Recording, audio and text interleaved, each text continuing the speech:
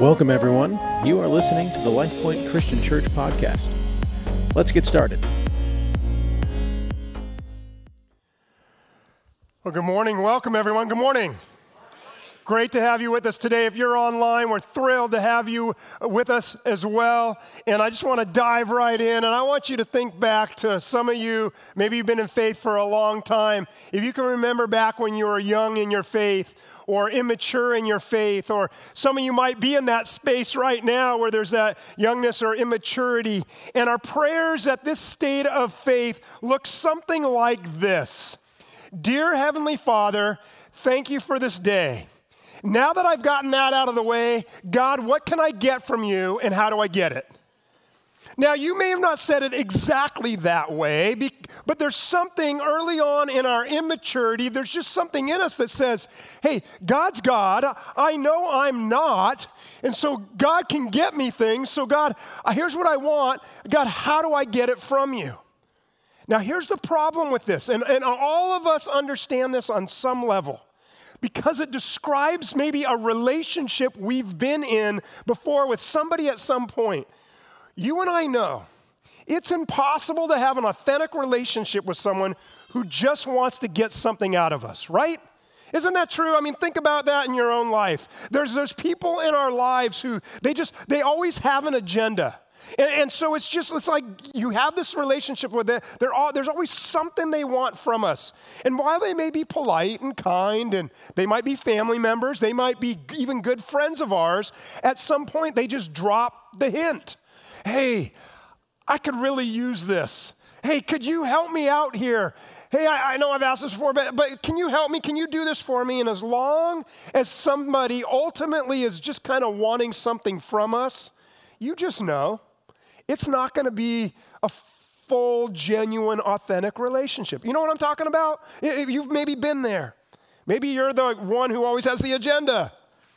And the amazing thing is this, is John, who followed Jesus, he told us that God has already given us everything that we need because he gave us himself. He showed up.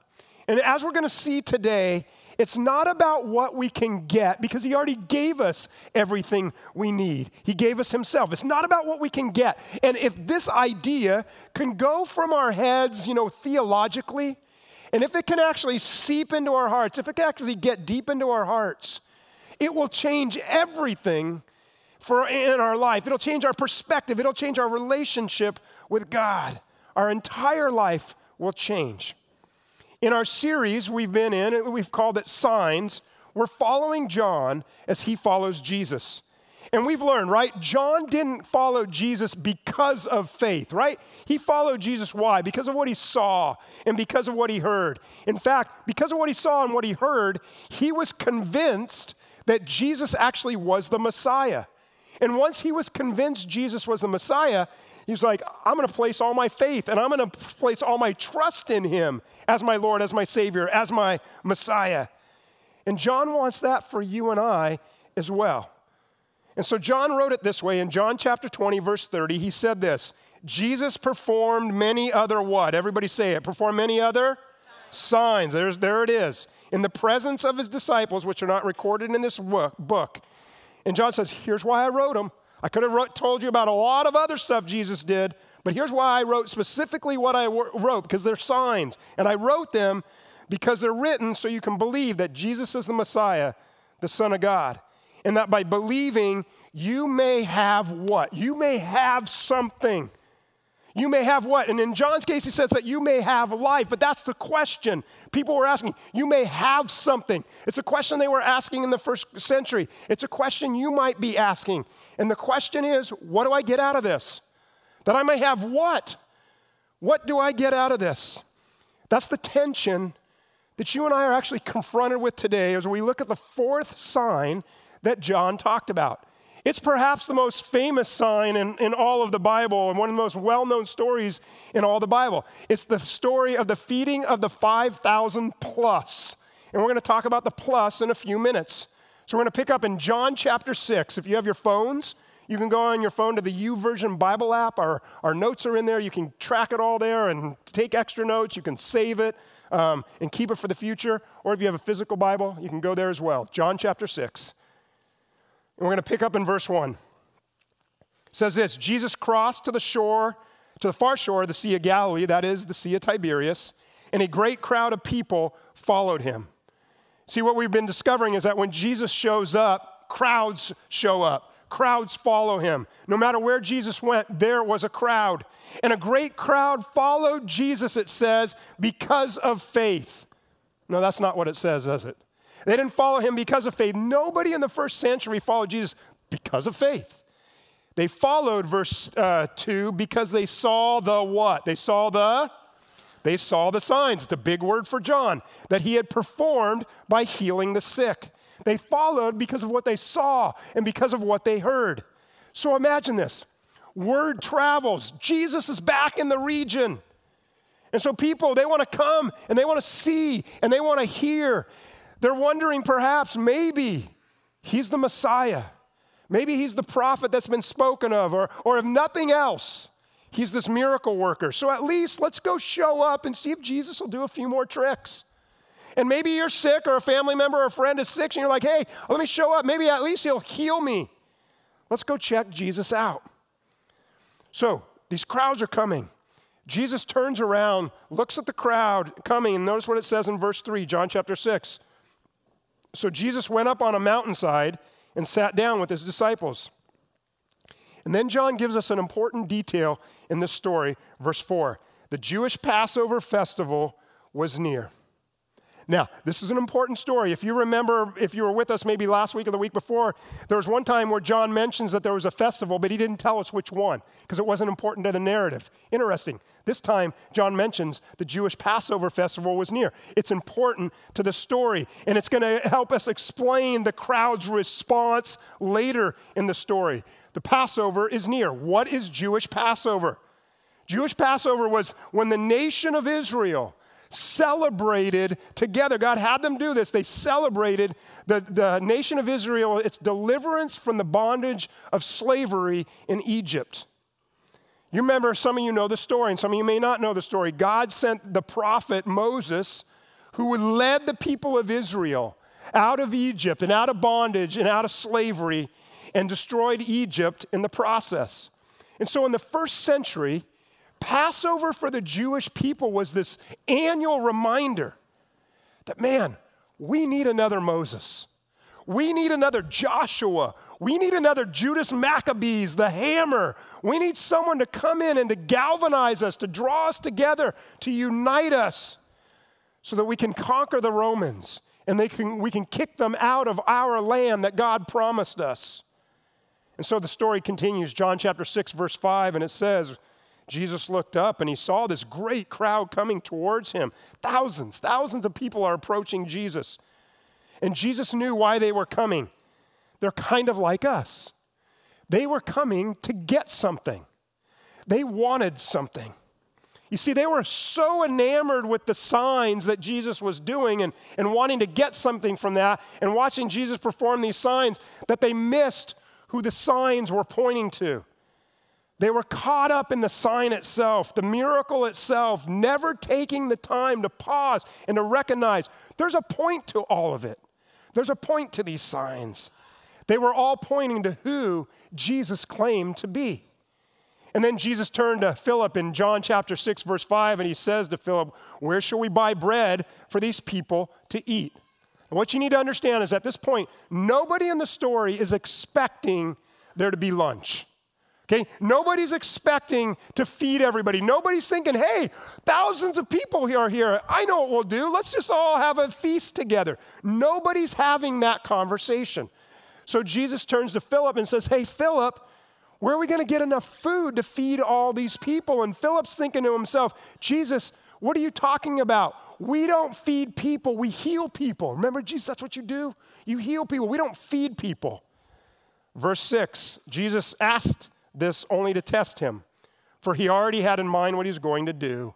And then in verse 7, Philip answered him, well, Jesus, it's going to take more than half a year's wages to buy enough bread for each one to just have a what? To just have a bite. Notice that, and we'll come back and we'll see that a little bit later in the story. It'll take just 6 months' wages just to give everybody even a bite. In other words, Jesus, we're looking around. There's no store even close that can provide, that's close that can provide nearly enough food for all these people.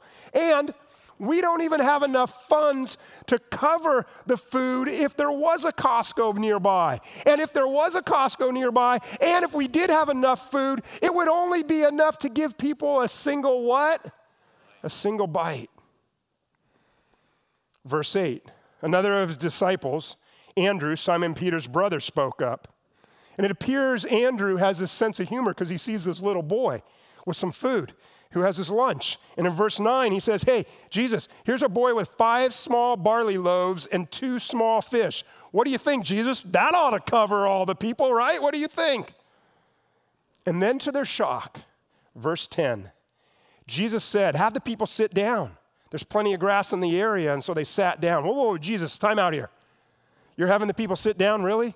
Come on, Jesus, this is thousands of people. Just say your thing, do your thing, talk about the kingdom of God, share a little parable, and let's send them on their way. What do you mean sit down? You're not really thinking like we're going to have lunch here. I was kidding about the boy and the 5 loaves of bread and the 2 fish. What are you talking about, Jesus?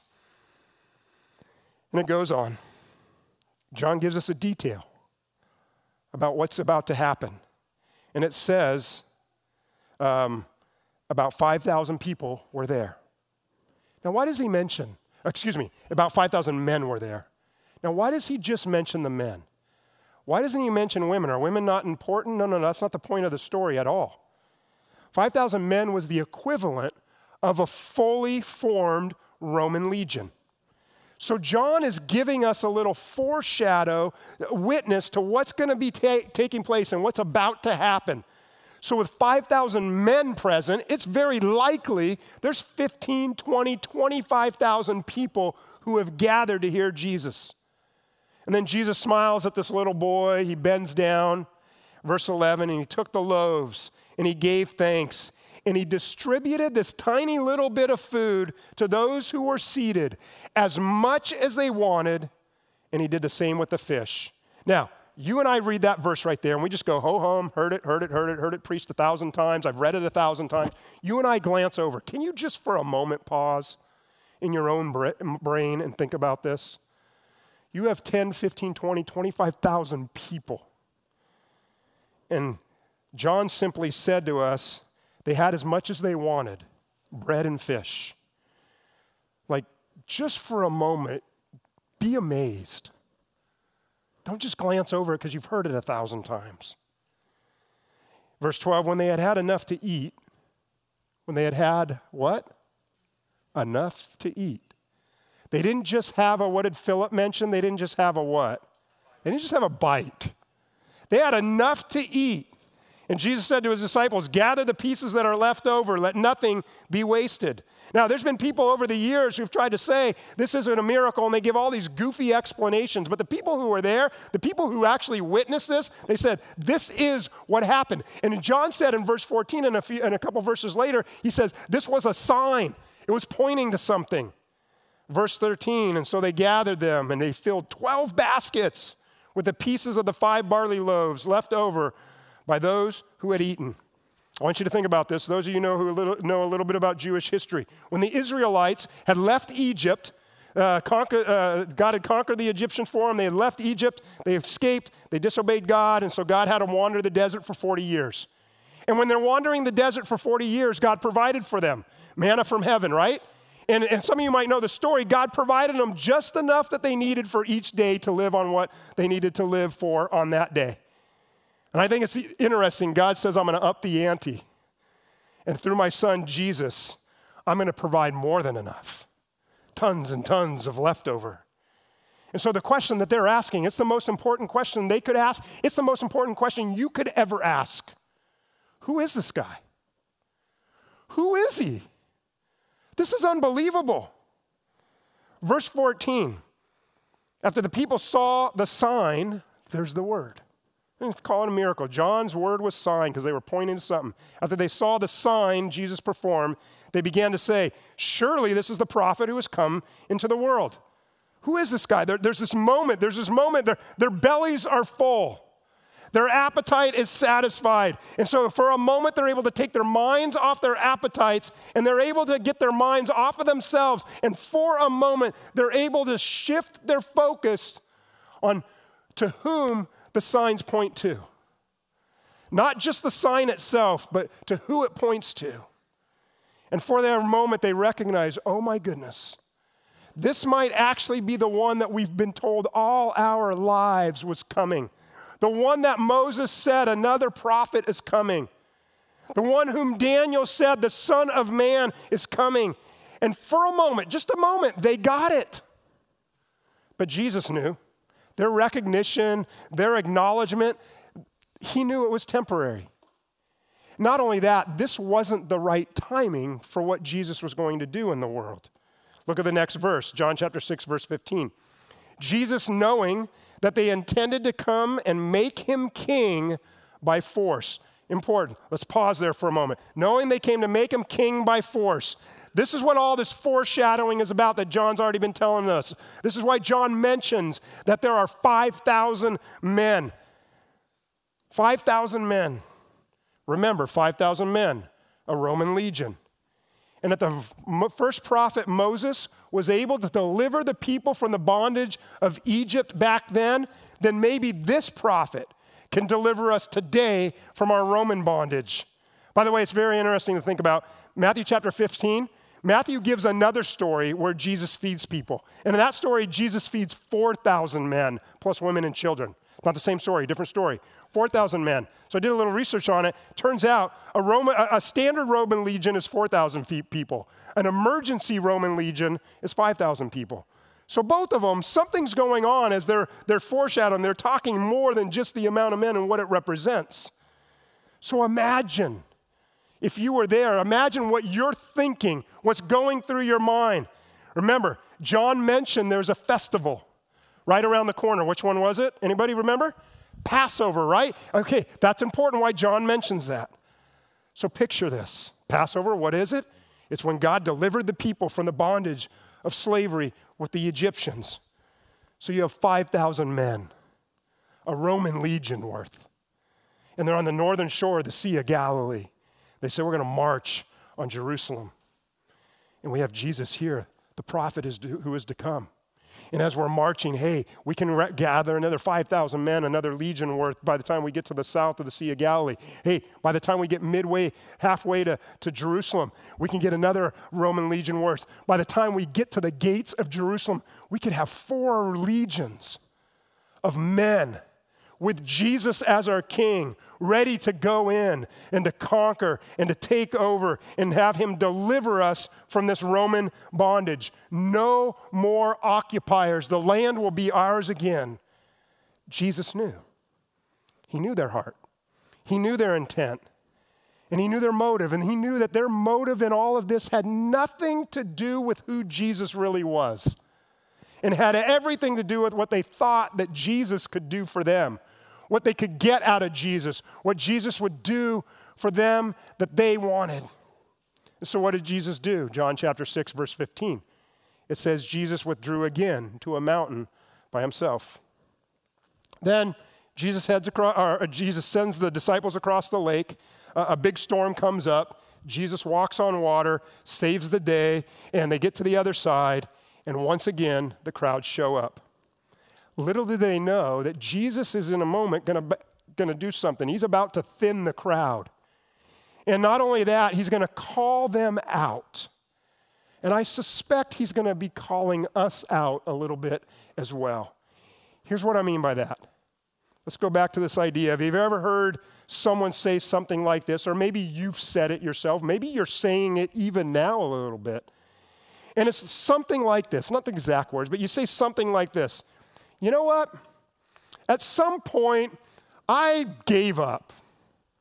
I gave up on, church because I wasn't getting anything out of it. You know, I used to do that, but I wasn't getting anything out of it. I used to participate in this. I used to go to that. I used to be involved in life groups, but I wasn't getting anything out of it. I used to give. You know what? I used to serve faithfully, but I just wasn't getting anything out of it. I wasn't getting anything out of what I wanted. Syndrome.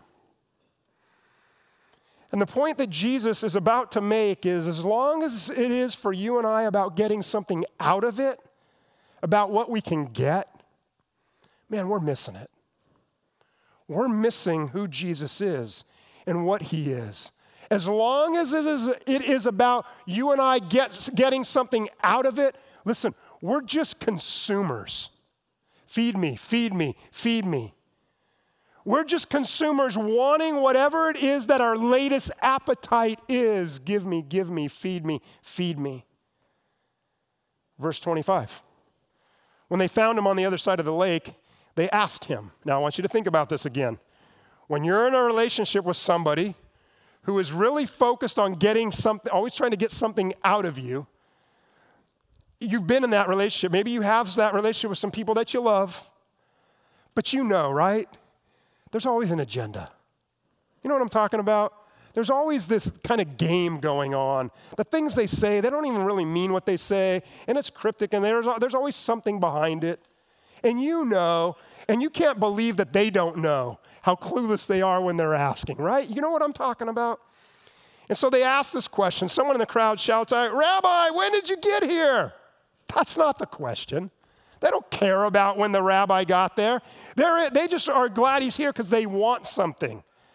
So Jesus shakes his head and he says, "You're not interested in when I got here." Verse 25, "You're just looking for me, not because you're not looking for, you are looking for me, not because you saw the signs I performed." You didn't make the connection to who the signs were pointing to. You came looking for me because you ate the loaves and you had your fill. You're here for the food. Feed me, give me, give me. And unfortunately, you missed who that sign was pointing to. You're here because of what you got out of it. Feed me. Then Jesus leans into the crowd, and I suspect he's leaning into us right now as well. And Jesus says this, John chapter 6, verse 27, he says, "Do not simply work for, do not simply live for. Don't give your entire life to, don't waste the hours and the days of your life simply working for something, for food that spoils, for something that's temporary. But work for food that endures to eternal life, which the Son of Man will give." Jesus is saying, do you not realize what I'm offering you? Do you not realize what I'm giving to you? Do you not realize what the sign is pointing to? Do you not recognize who I am? Verse 27, "For on him," meaning me, the Son of Man, "God the Father has placed his seal of approval." God has certified me. God has authorized me on his behalf. Do you not recognize? I, me, Jesus, am speaking the very words of God. I'm doing the deeds of God. Do you understand the gravity of this very moment that you are in? Because the reality is, it looks to me like all you care about is lunch, what you can get out of me.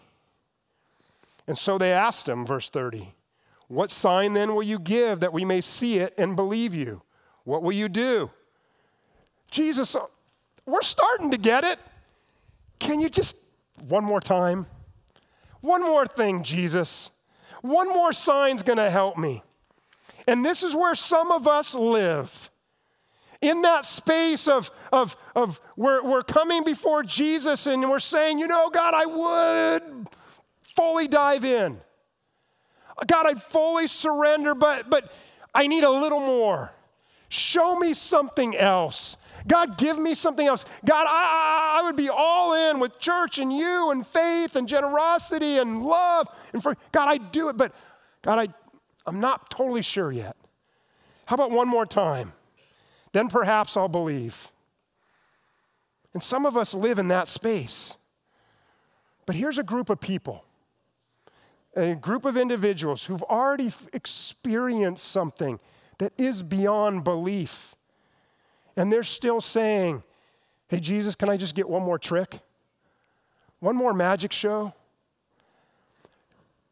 This just popped into our heads. How about this, Jesus? Verse 31, our ancestors ate the manna in the wilderness, as it's written. He gave them bread from heaven to eat. And Jesus is thinking, seriously, you're going back to lunch again? You're talking about food again? You can't see past your stomachs? I'm here, the presence of the light of the world is right in front of you, and you're still like temporary stuff, and what can you get with food? In fact, when you read the rest of John chapter 6, John tells us that these people who had been following Jesus, they decided to unfollow Jesus when they realized there was no more to get from him. No more magic show. No more lights. And John tells us they walked away. Now, maybe because of their circumstances in that moment, maybe they had an excuse, but I got to tell you, you and I don't have an excuse. Why? Because you and I are on this side of the resurrection. And the one who said, I am the light of the world, proved it. And he raised from the dead. And so we don't have the same excuse. So I want to ask you, are you just in it for the food? Feed me, feed me, feed me. Are you just in the Christian thing for what you can get out of it? For what you can get out of him? If so, the reality is you just haven't yet come to grips with who you're actually dealing with. Because the reality is you and I stand in the presence of the light of the world, of Almighty God, King of the universe. And when you and I are just trying to get something temporarily out of Jesus, Jesus is saying, come on, come on, come on, come on. Why would you keep going after something that's just temporary? Why would you do that? I have something to offer you that is so much more. Jesus said, John chapter 6, verse 35, I'm the bread of life. Whoever comes to me will never go hungry. Whoever believes in me will never be thirsty. You see what Jesus is saying to you and to me? He's saying what I offer you is so much more than that which is temporary. That's that which will satisfy you in the moment. I offer you something that lasts for eternity. It was a handful of Jewish people. They figured it out. And because they figured it out and they demonstrated the love of Jesus to others, they literally rocked the empire. And the whole empire became aware of them because they realized we already have everything that we already need. The question for them was no longer, what can I get out of it? The question of first importance that Jesus was trying to get the audience to understand, that Jesus looks at you, that Jesus looks at me, and he says, who do you believe that I am? Who do you think that I am? For some, he was nothing more than a magic rabbi doing tricks. And they lost interest when the show was over. But a few recognized Jesus. He was God in disguise. And they realized in Jesus, there's something that goes far beyond which is temporary. That deep longing inside of me that touches my very soul, that gives me life. Are you just in it for the lunch? For what you can get? Feed me, give me, give me, give me. If so, I can promise you, you will miss the adventurous life that Jesus has for you. You will miss out on life to the fullest that Jesus actually came to give you. Because it's impossible. It's impossible if you and I are just trying to be in a relationship. It's impossible to have an authentic relationship with someone if we're just trying to get something out of them. So how about you and I, line in the sand today, Jesus, I'm done negotiating. Jesus, I'm done trying to get something out of you. How about right now, today, we say, it's now, Jesus, all about simply saying yes to you.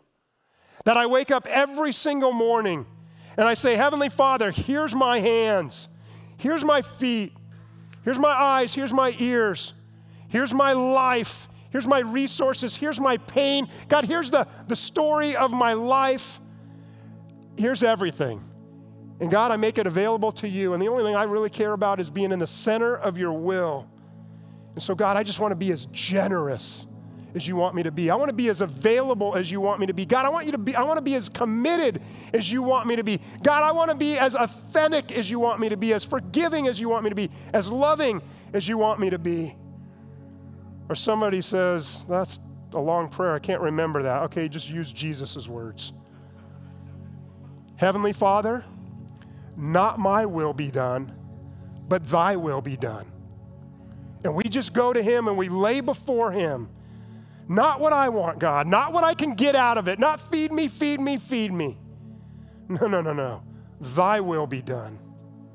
John said, these are written, that you may believe that Jesus is the Messiah, the Son of God, and that by believing you may have life in his name. So let's catch it. You do get something. You do. But it's so much better than what's temporary. It's so much better than what's satisfying in the moment. It's so much better than lunch. Why settle for lunch when Jesus says, I have life for you? I have life. But until that's enough for you, then you've simply reduced your Savior to the significance of a food truck with a menu. Why would we ever go there? So let's not be consumers. Let's be followers. Let's not simply consume. Let's leave our mark, because followers, not consumers, followers are the ones that change the world. I don't know about you, but I want God to use me to change the world. And the only chance I have of God doing that is I just say, here it is, God. My life is yours. What are you? Consumer? Follower? Consumer? Follower? Feed me, feed me, feed me? Lunch, God? Or not my will, thy be done. Let's pray. Heavenly Father, Almighty God, we come before you, hearts open to you. And I want to encourage you right now to take a moment in your own words just to say something to Jesus. If you're willing to be a follower, not a consumer, would you just say something like this? Jesus, thank you. Thank you for giving me life. God, forgive me for those times where I want to settle for lunch when you have something so much better for me. I want to have life in your name. So Jesus, I come before you once again, and I just surrender my life to you. I say yes to you. And I'm not going to be a consumer. I'm going to be your follower. Jesus, hear my heart's cry to you. And some of you are here, and you've never said yes to Jesus as your Lord and Savior yet. And he's the author and perfecter of life, and he will give you life. He'll forgive you of your sins right in this very moment, and you could be part of the family of God. And you say, I want that. I want to be in the family of God. I see that everything I've been hearing and learning about is Jesus came for me because he loves you. And if you say, I'm ready, I want to give my life to Jesus, will you pray with me right now? It's not the exact words, but it's more that, hey, this is real from your heart. And just say something like this: Jesus, thank you for coming to give me something that is bigger than temporary, is bigger than momentary. Jesus, you came to give me life eternal. And so right now, Jesus, as best as I understand, I just surrender my life to you. Come into my life and be my Lord and be my Savior. In faith, God, I give my life to you. Thank you for forgiving me of my sins, for giving me life, and welcoming me into your family. My life is yours. In Jesus' name I pray. God, hear these prayers, these cries out to you. Thank you, God, for giving us life. And may we be people who walk out of here not satisfied with something temporary like lunch, but we constantly seek the author, the giver of life, Jesus. We worship you, we praise you, and it's in your name we pray. Amen. We hope you enjoyed today's message. You can learn more about us by visiting us online at lifepoint.org. If you are ever in the Sacramento area, we would love to see you in person. Events and service times can be found on our website. Thank you for listening, and we hope you join us for our next episode.